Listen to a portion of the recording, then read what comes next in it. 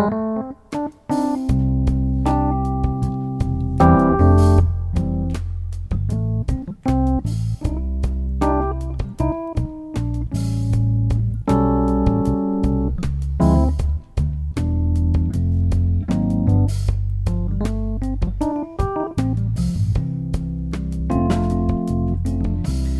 and welcome to the Pastor's Cut podcast. This is our Pastor's Cut for May 1st, 2022, and every time that music starts leading in, I just can't, my shoulders just kind of start grooving. You got a groove. I got kind of a groove going.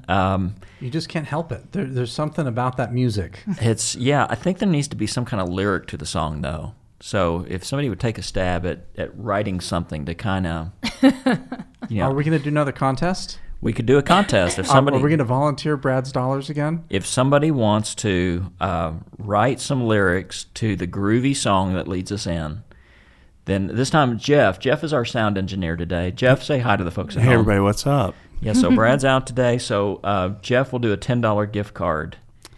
To this groovy song that Brad has composed. Yes, and where are we going to do a $10 gift card to?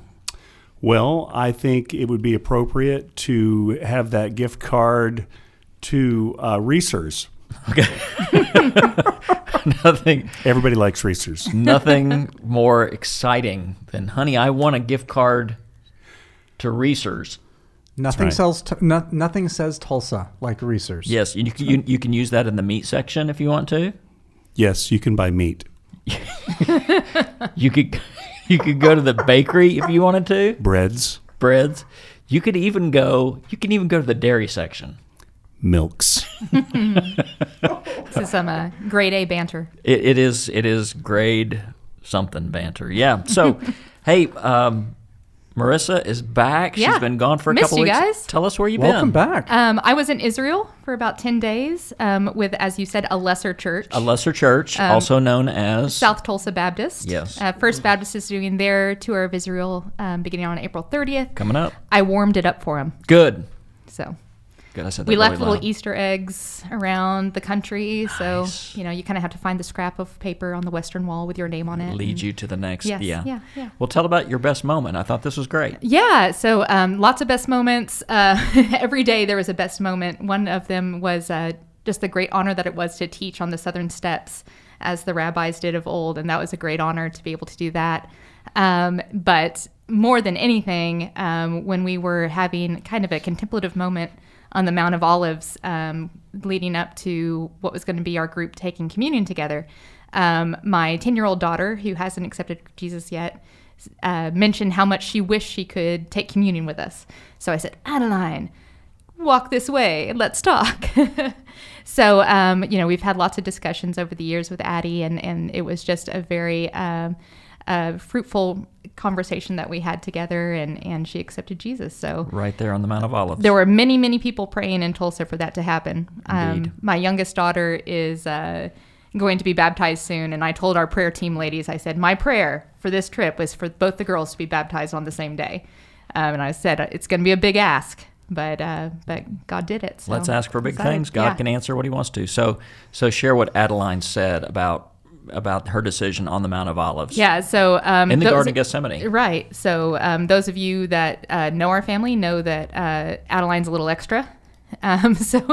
She said there in the Garden of Olives, in the Garden of Gethsemane, where the disciples weren't able to stay awake and stay by Jesus' side, she decided to follow him. So I was like, too much, Addie, too good. but yeah, pretty proud of her. Yeah, and she basically said, where all these other people let Jesus down, Yeah. I won't. Yeah. Yeah. So That's great. good for her. Good for her. That is awesome. Good for her. All right, so we are getting ready to start a new teaching series on May 15th. This is a biggie, and I'm inviting you to invite other people because we live in a world where people are riddled with anxiety. So for 8 weeks, we're going to kind of sit on that theme. 7 people in the Bible that we think, you're going to know all 7 of these names, and you're going to think, well, I thought they were spiritual giants. Well, they are. But it doesn't mean that they didn't have their challenges. Mm-hmm. And in fact, one of the things that made them spiritual giants is they pushed through this barrier of anxiety. And if God can walk them through it, he can walk us through it as well. So there's some lessons we can learn when we're at the end of our rope. But between now and May 15th, and again, let me encourage you to pick up some cards on the window ledges on Sunday, invite people. That's an easy ask for people because we're surrounded by anxious folks. Between now and then, we're just doing a little bit of a break and saying, let's have some of our teachers on staff just do their favorite verse. I'm doing Isaiah 42:16 this week on April 24th. Dave is up to preach and teach May 1st. So, Dave, what text did you choose, and why is this one of your favorite passages? So I chose Philippians chapter 3, verses 7 through 11, and I chose this particular passage. It's always been one of my favorites. I think as a young adult many years ago when I was an undergrad, looking to get more school in biblical studies and looking to grow and advance, I thought degrees were it. I read this passage for one of the first times and looked at what Paul said as he stacked himself up saying, I've accomplished this, I've accomplished that, I've done this, I've done that. But we need to throw it all out the window because nothing matters to knowing Jesus. And there's something about that radical dichotomy between the two that says knowing Jesus is worth more than anything else. And so whatever was in that moment and continues to be in that moment for me, as Paul holds that tension tightly, it's something that continues to resonate with me in my journey with Jesus, that it doesn't matter what I do, what I accomplish, if I lose sight of who Jesus is. I think the 5 words in verse 10, I want to know Christ, those are 5 very poignant, meaningful words, and I think for all of us to press our lives up against those 5 words and say, is that the chief aim of my life? Or would I say, I want to make money, or whatever, fill in the blank. But Paul says, I want to know Christ. That's the place that we ought to get to. So Dave, kind of walk us through here. Where are you going with the text? How can teachers turn around and teach this? And then I do have a recommendation for those who are leading in community groups. But first, I want to hand it over to you. Okay, so as I begin looking at this text, I'm going to start by looking at this idea of legacy and how do people measure success for their lives? What do they want their lives to count for? What do they want their lives to be a success for? And looking at what Paul literally measures, what is his life significant for versus what it isn't. Teasing that idea out, then I want to look at a couple of ideas that Paul has in the passage specifically that says, rather than building a legacy for yourself, building it for Christ, for knowing him and being known for knowing him, the benefits of it are extremely significant, and he lists several things there. I'll address a couple of those. Before I get into all of those, though, I'd love to hear what you all have to say about the passage, what stood out to you, and then I'll be glad to share what I've got. Since Marissa has the holy glow, having just returned from Israel. I think that's jet lag. Oh, okay. She also has the holy glow from having been at Triangle Coffee. Yes, it's true. I saw you there this morning. Good stuff. I hear Sylvester Stallone frequents there. At least one day he did. Okay. Yeah, so this jet lag, much like long COVID, I'm going to blame a lot of things on jet lag for a long time. Soak it. Do it. It's nice. Yeah. Philippians 3 begins with Paul telling the new Christians in Philippi not to be convinced by the Judaizers that they need to be circumcised in order to become fully members of the Christian community or fully children of God. And the Judaizers, that was just a faction of the Jewish Christians, both Jewish and non-Jewish, that believed that Christians had to still live by the Levitical laws of the Old Testament. So Paul says there's no need for circumcision. Don't let others tell you that you're not saved enough, that you're not forgiven enough, as if your salvation isn't complete enough because of something you haven't accomplished. I love Philippians 3:3 that says, we are circumcision. Just the fact that we are here is evidence of the covenant God has with his people. So we don't need to put extra rules on that. But the desire to have those laws in place comes from a very pure place. You need to remember, and we all need to remember, that anytime a Jewish person wanted to approach God, they had to make sure that they were clean enough.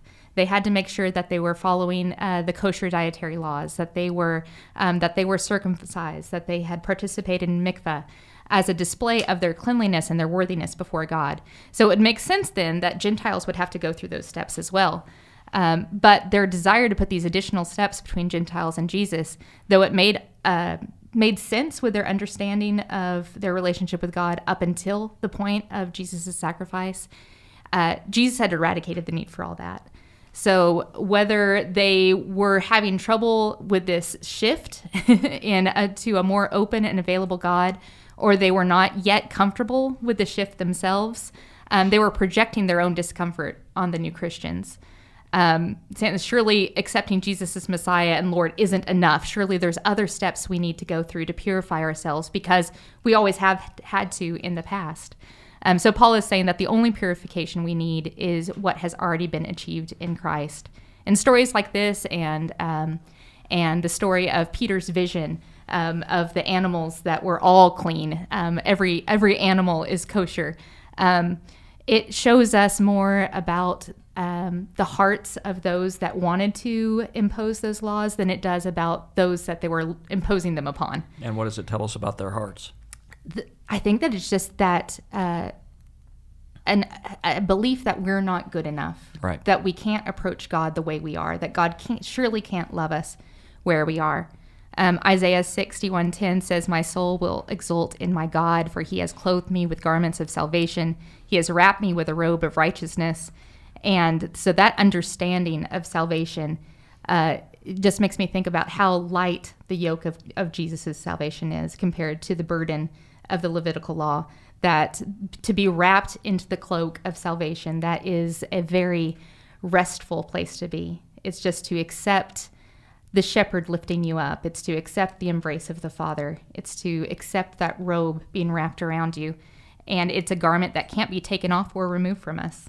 That is such a significant point from this passage, that we aren't good enough, but Jesus took care of it for us. Mm-hmm. There's something about a transmission of identity that takes shape there. And so one of the things that I'm going to address in the sermon is looking at what our identity, what Jesus really wants to give us for an identity, instead of an identity that's always rooted in faking it till you're making it, not being good enough, that thing that we all carry a little bit, feeling a sense of imposter syndrome where we're not quite able to measure up to everybody else. When our identity is rooted in what Jesus did in the cross and what he did, it's significant. It changes things tremendously for us. Right. Yeah, as I read this passage too, for me, I see a rough equivalent of Ecclesiastes chapter 1. A rough equivalent. What did I say? Rough equivalent? It's jet lag. Okay, we'll claim Marissa's jet lag for you too. It's pre-jet lag. Yeah. It's before anticipating the jet lag. Before I go to Israel, I always get pre-jet lag. Pre? Yeah. Okay. A rough equivalent. So Solomon, thanks for making fun of me, Dave. I thought it was a fancy word. This passage is all about humility. Yeah, Dave needs to stop by my office after we finish recording the podcast. I will bring coffee. Yeah, bring some coffee.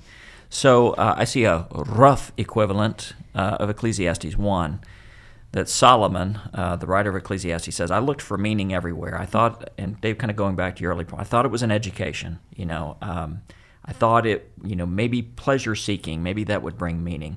Perhaps, accumulating wealth will bring meaning. And all these things just prove to be vanity, vanity, vanity. Paul is looking at the entire Jewish system that way. Not that the system of laws was bad, but it had been overblown to say this is what holiness means.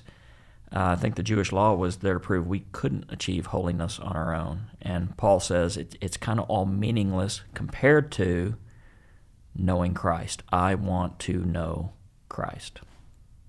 Absolutely, yes. And that stance, I want to know Christ. I love that the literal economic terms. Paul is counting up the value of all these other pursuits versus the value of knowing Jesus. And in good economic terms, he says nothing else measures up. Nothing else is good enough.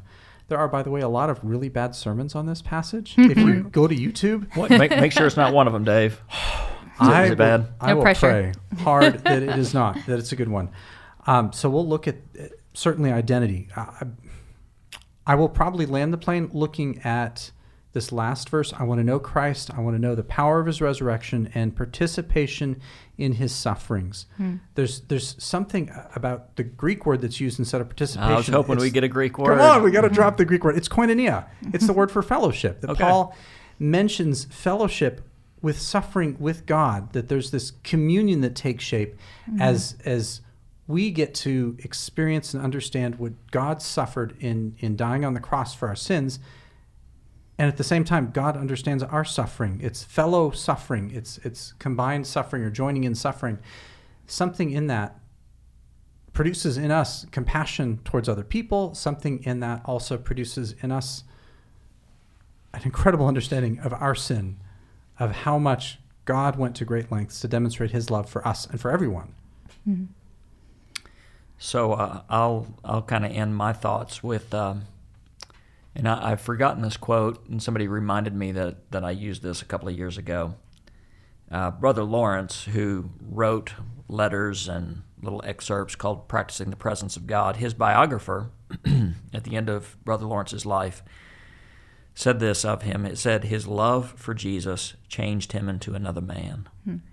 I just love that idea. And at one point I said, that's what I want on my tombstone. Number one, I hope it's true. Before I put that in my tombstone, I want to make sure it's true.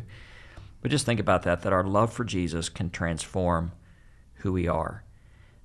From sinners to saint, from lost to found, from astray to home. The love of Jesus can change us into different people. And I think that's the compelling reason that Paul says, even if it means suffering, there's the glory of resurrection, but I want to know Christ no matter what. Right. And those that Paul were talking to, they thought that they were showing deference to God's holiness. But in reality, they were displaying a lack of faith in what Jesus was able to accomplish on the cross. And righteousness isn't a prerequisite for receiving God's grace. They were getting it backwards, that it's God's grace and our relationship with Christ that leads us towards righteousness. If that were the case, if what they were saying was true, none of us would ever be able to accept salvation. We would never be clean enough. We'd never be righteous enough to approach God on our own. And for thousands of years, humanity, with our hearts in the right place and a desire to fulfill God's will, consistently and constantly failed. Our best efforts, as Paul in our delicate translations would say, or garbage, which you didn't mention the more exciting of the Greek words in this passage. No, I didn't. Well, I ignored that one. Well, Marissa, you said it now, so go ahead, because we'll have emails and stuff coming in. So I state it as gingerly as you can. Well, the word is skybala. Which is stronger than our more clean versions of garbage or rubbish, and put politely means dung or human excrement. But it's stronger too, not just because a vulgarity is used. He's trying to shock people a little bit. But though we see dung as something revolting, we don't have that same visceral reaction that Jewish people would have. That not only is my accomplishments and my achievements on my own, not only are they worthless, like rubbish, but they are completely and utterly unclean and revolting to God. So those things that I did in order to approach God and make myself righteous were actually those things keeping me from approaching God. So I'm going to get you into trouble here. If you were to translate that word into a rough English equivalent, you said that Paul used an expletive, a light vulgarity. A light vulgarity. So what would be an equivalent? Well, scholars say they're not sure how shocking this word would be. Whatever. As the daughter of a physician, we were taught, and Baptists, we were taught never to use any slang words towards this word. So in order to not make my mother cry, I will abstain. Do you want me to say it? You say it. Should I say it? Doo-doo. Jeff's got, there you go. Yeah, Jeff's got the censorship. I went to the junior high word. Doo-doo. Jeff, we're looking for a word that's not quite an expletive, but is kind of a rough word for human excrement. I'm thinking of a word. I'm sure all the listeners are right now too. Well, let's keep that to the imagination. Yeah, there's so many options. As my children say, it's a poopy diaper. Well, there we go. Poopy diaper.